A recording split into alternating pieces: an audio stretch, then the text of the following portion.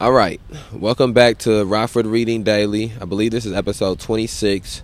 We are reading Race Matters by Cornel West. We're on chapter 5, Beyond Affirmative Action. All right. Institutionalized rejection of difference is an absolute necessity in a profit economy which needs outsiders as surplus people. As members of such an economy, we have all been programmed to respond to the human differences between us with fear and loathing, and to handle that difference in one of three ways. Ignore it, and if that is not possible, copy it if we think it is dominant, or destroy it if we think it is subordinate. But we have no patterns for relating across our human differences as equals.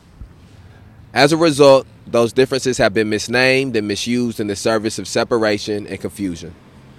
Audre Lorde, Sister Outsider, 1984. The fundamental crisis in Black America is twofold: too much poverty and too little self-love. The urgent problem of Black poverty is primarily due to the distribution of wealth, power, and income, a distribution influenced by the racial caste system that denied opportunities to most, quote, qualified, end quote, Black people until 2 decades ago. The historic role of American progressives is to promote redistributive measures that enhance the standard of living and quality of life for the have-nots and have-too-littles. Affirmative action was one such redistributive measure that surfaced in the heat of battle in the 1960s among those fighting for racial equality. Like earlier de facto affirmative action measures in the American past, contracts, jobs, and loans to select immigrants granted by political machines, subsidies to certain farmers, FHA mortgage loans to specific buyers, or GI Bill benefits to particular courageous Americans, recent efforts to broaden access to America's prosperity have been based upon preferential policies. Unfortunately, these policies always benefit middle-class Americans disproportionately. The political power of big business and big government circumscribes redistributive measures and thereby tilts these measures away from the have-nots and have-too-littles. Every redistributive measure is a compromise with and concession from the caretakers of American prosperity, that is, big business and big government. Affirmative action was one such compromise, and concession achieved. My fault. Hold on, I'm turning the page. It's always difficult when I turn the page. So anytime it's a pause, a lot of times because I'm turning the page. My fault. All right. I know it's hard to explain that, but my hand's full. It's windy, and so it's like affirmative action was one such compromise, and concession achieved after the protracted struggle of American progressives and liberals in the courts and in the streets. Visionary progressives always push for substantive redistributive measures that make opportunities available to the have-nots and have-too-littles, such as more federal support to small farmers or more FHA mortgage loans to urban dwellers as well as suburban home buyers. Yet in the American political system, where the powers that be turn a skeptical eye toward any program aimed at economic redistribution, progressives must secure whatever redistributive measures they can, ensure their enforcement, then extend their benefits if possible. If I had been old enough to join the fight for racial equality in the courts, the legislatures, and the boardrooms in the 1960s, I was old enough to be in the streets. I would have favored, as I do now, a class-based affirmative action in principle. Yet in the heat of battle in American politics, a redistributive measure in principle with no power and pressure behind it means no redistributive measure at all. The prevailing discriminatory practices during the 60s, whose targets were working people, women, and people of color, were atrocious. Thus, an enforceable race-based and later gender-based affirmative action policy was the best possible compromise and concession. Progressives should view affirmative action as neither a major solution to poverty nor a sufficient means to equality. We should see it as primarily playing a negative role, namely, to ensure that discriminatory practices against women and people of color are abated. Given the history of this country, it is a virtual certainty that without affirmative action, racial and sexual discrimination will return with a vengeance. Even if affirmative action fails significantly to reduce black poverty or contributes to the persistence of racist perceptions in the workplace, without affirmative action, black access to America's prosperity would be even more difficult to obtain, and racism in the workplace will persist anyway. What up, what up? This claim is not based on any cynicism toward my white fellow citizens. Rather, it rests upon America's historically weak will toward racial justice and substantive redistributive measures. This is why an attack on affirmative action is an attack on redistributive efforts by progressives, unless there is a real possibility of enacting and enforcing a more wide-reaching class-based affirmative action policy. In American politics, progressives must not only cling to redistributive ideals, but must also fight for those policies that, out of compromise and concession, imperfectly conform to those ideals. Liberals who give only lip service to these ideals, trash the policies in the name of real politic, or reject the policies as they perceive a shift in the racial bellwether, give up precious ground too easily.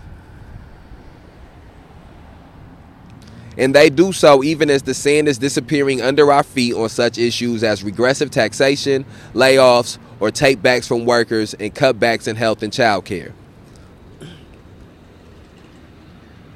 Affirmative action is not the most important issue for black progress in America, but it is a part of redistributive chain. But it is a part of a redistributive chain that must be strengthened if we are to confront and eliminate black poverty. If there were social democratic redistributive measures that wiped out black poverty, and if racial and sexual discrimination could be abated through the goodwill and it's not too often I run across a word I can't pronounce, or at least try to pronounce. Let me go back. Okay. If there were social democratic redistributive measures that wiped out black poverty, and if racial and sexual discrimination could be abated through the goodwill and meritorious judgments of those in power, affirmative action would be unnecessary. Although many liberal and progressive citizens view affirmative action as a redistributive measure whose time is over or whose life is no longer worth preserving, I question their view because of the persistence of discriminatory practices that increase black social misery and the warranted suspicion that goodwill and fair judgment among the powerful does not loom as large toward women and people of color. Okay, and then that brings us to a stopping point, and then Cornel West begins in the same chapter with I'm guessing a new overall theme. But what I want to touch on is where is it at?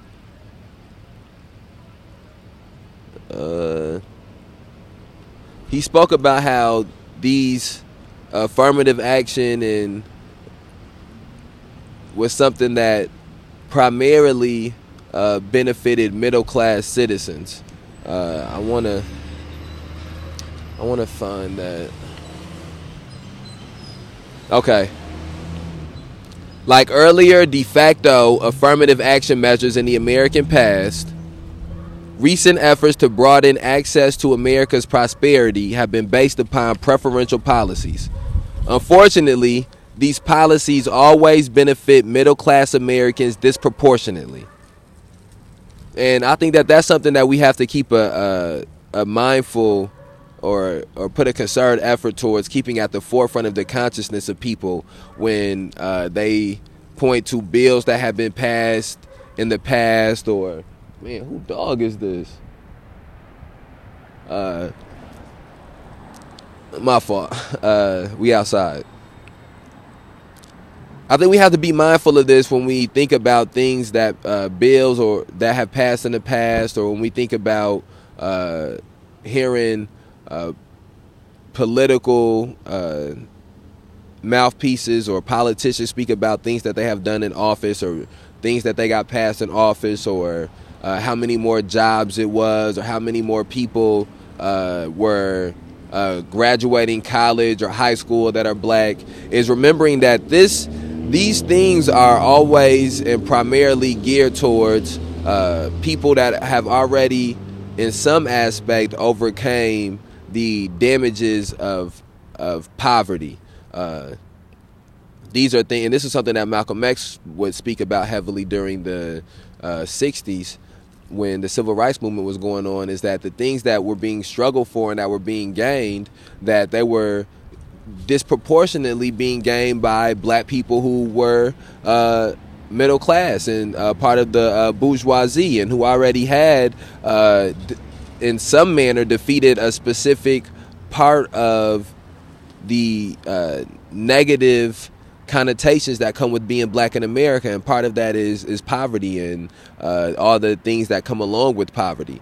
And so I think that that's something that we have to have a concerted effort when we're speaking in the future about dealing with racial injustice, is that it's not simply just dealing with racial injustice for people who have access to mainstream America and are being denied it because of their skin color. It's about getting racial justice or struggling against racial injustice for the black people who who are on the margins of the society as a whole, and are on the margins of society both because of their skin color, but also because of them being in poverty, and because of the communities they come from, because of the type of generational issues that they have dealt with. And so that's one of the main things that I take out of that, is too often some of these things that have been deemed progressive bills or affirmative action or steps forward for Black America have been steps forward for a specific portion of Black America, have been steps forward for the Black America who is already part of the mainstream American society. In one way or another. If the elimination of black poverty is a necessary condition of substantive black progress, then the affirmation of black humanity, especially among black people themselves, is a sufficient condition of such progress. Such affirmation speaks to the existential issues of what it means to be a degraded African, man, woman, gay, lesbian, child, in a racist society. How does one affirm oneself without reenacting negative black stereotypes or overreacting to white supremacist ideals? The difficult and delicate quest for black identity is integral to any talk about racial equality. Yet it is not solely a political or economic matter. The quest for black identity involves self-respect and self-regard, realms inseparable from, yet not identical to, political power and economic status.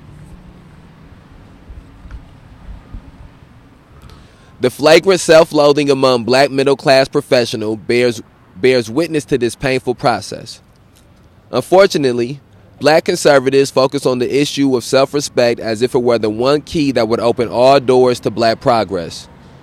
They illustrate the fallacy of trying to open all doors with one key. They wind up closing their eyes to all doors except the one key. I fucked that sentence up. That was a good sentence. Let me try that again. They illustrate the fallacy of trying to open all doors with one key. They wind up closing their eyes to all doors except the one the key fits. Progressives, for our part, must take seriously the quest for self-respect, even as we train our eye on the institutional causes of black social misery.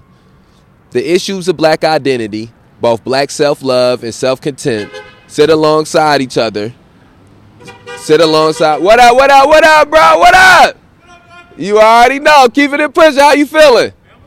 All right, bet. I'm going to be here. It's good seeing you. My fault, y'all. We outside.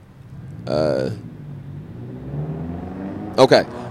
Progressives, for our part, must take seriously the quest for self-respect, even as we train our eye on the institutional causes of black social misery. The issues of black identity, both black self-love and self-contempt, sit alongside black poverty as realities to confront and transform.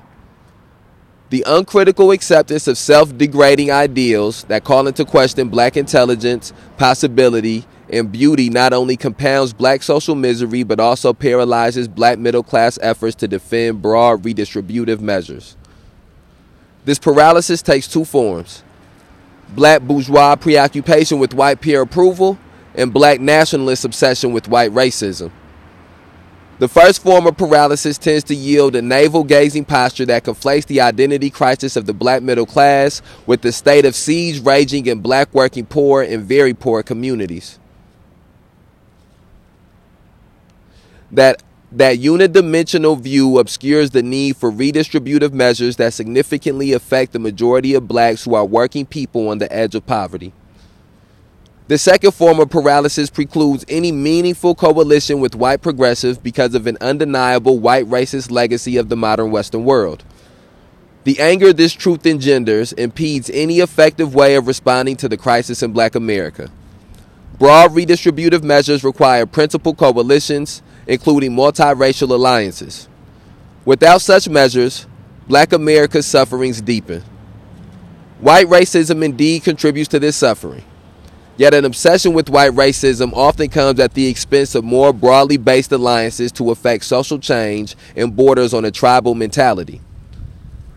The more xenophobic versions of this viewpoint simply mirror the white supremacist ideals we are opposing and preclude any movement toward redistributive goals. Man, this wind. I hope this wind ain't messing the mic up too much. All right, my fault, y'all. How one defines oneself influences what analytical weight one gives to black poverty. Any progressive discussion about the future of racial equality must speak to black poverty and black identity. My views on the necessity and limits of affirmative action in the present moment are informed by how substantive redistributive measures and human affirmative efforts can be best defended and expanded. And that is the end of Beyond Affirmative Action. Speaking on the, I'm gonna move this cord. I feel like this is I want to speak on the second half of that chapter. That chapter was basically split into two halves, and on the second half, Cornel West does what he's been doing throughout this book, and that is adds a cultural element or speaks on a community element or philosophical element that he has attached to the political element that he's touching on. And so just as he did when speaking about black conservatives, just as he did when speaking about black liberals, just as he did when and in each chapter he's taken the time to not only talk about the political implications, the type of policy changes that are necessary, but also speaking about the type of the societal implications of things, the community implications of things, the cultural implications of things. And I think that that's one of the things that is very necessary for the dialogue that we need to have, is to have it on a full spectrum and not to have it isolated. I think that's something that's important about informing people about these issues, informing people about police terrorism, mass incarceration, and racial injustice. Is not only speaking about it from the standpoint of of policies or the standpoints of laws, but also speaking on it on the standpoint of what it does to homes, what it does to neighborhoods, what it does to people's psyches, and what it does to people's emotions. And those are all things that are just as important. I think that is when you start to really understand the gravity that all of these things have, is when you can see them on a full human scope, full human level, and not just on a systematic level. I think that that's the number one thing that I pull away from so far from going through and reading Race Matters again, is the human element that Cornel West adds in there. And of course, some of that human element he adds in there is his opinion, and is his philosophy, and is his beliefs, as he's sort of attaching that to things that are more concrete, statistical facts. But I think that is what we need. I think that it's important, and he's done that well in here, I believe, is separating statistical facts from philosophy. And in that chapter it was done, I think, probably in the best ways, since it was a shorter chapter. I also take from this, because I have a few pieces highlighted in here. I want to read this sentence one time.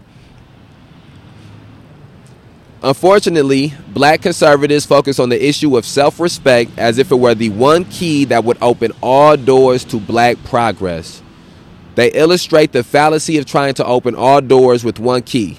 they wind up closing their eyes to all doors except the one the key fits.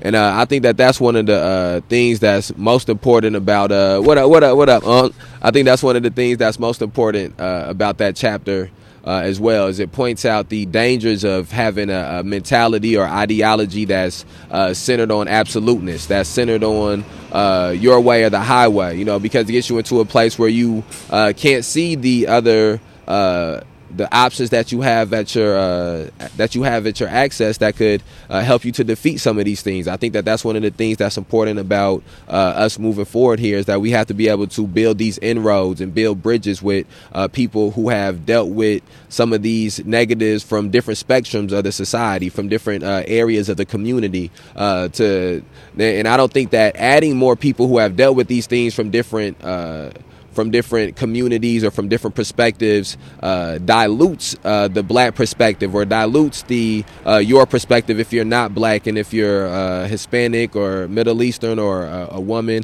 I don't think you get diluted from adding these other experiences into your struggle, or into your organization, or to whatever it is that you're creating. I think that it empowers you. I think that when you can understand that no specific struggle or no specific oppression or exploitation is more important, but they all have their own histories, they all have their own legacies, and you have to remember which histories and legacies have existed, and in which manners that they have existed. But that's just, history and understanding of history. And when you have that understanding of history, then you can have black poor people working aside white poor people, working aside second generation Hispanic poor people, and none of them, and indigenous people, with none of these groups or classes feeling as if they're taking away from what their specific struggle is as they work towards trying to get to equity and equality in a society. And so that's going to bring us to the end of chapter 5. We're going to get ready and we'll start chapter 6 on the next episode. We kept this one down between 30 minutes. That's because the chapters were shorter, so that worked out perfect. Share this on whatever platform that you're listening to it on. We're reading Race Matters by Cornel West. Be on the lookout for the next episode of Rafa Reading Daily coming out tomorrow. All right, we outside.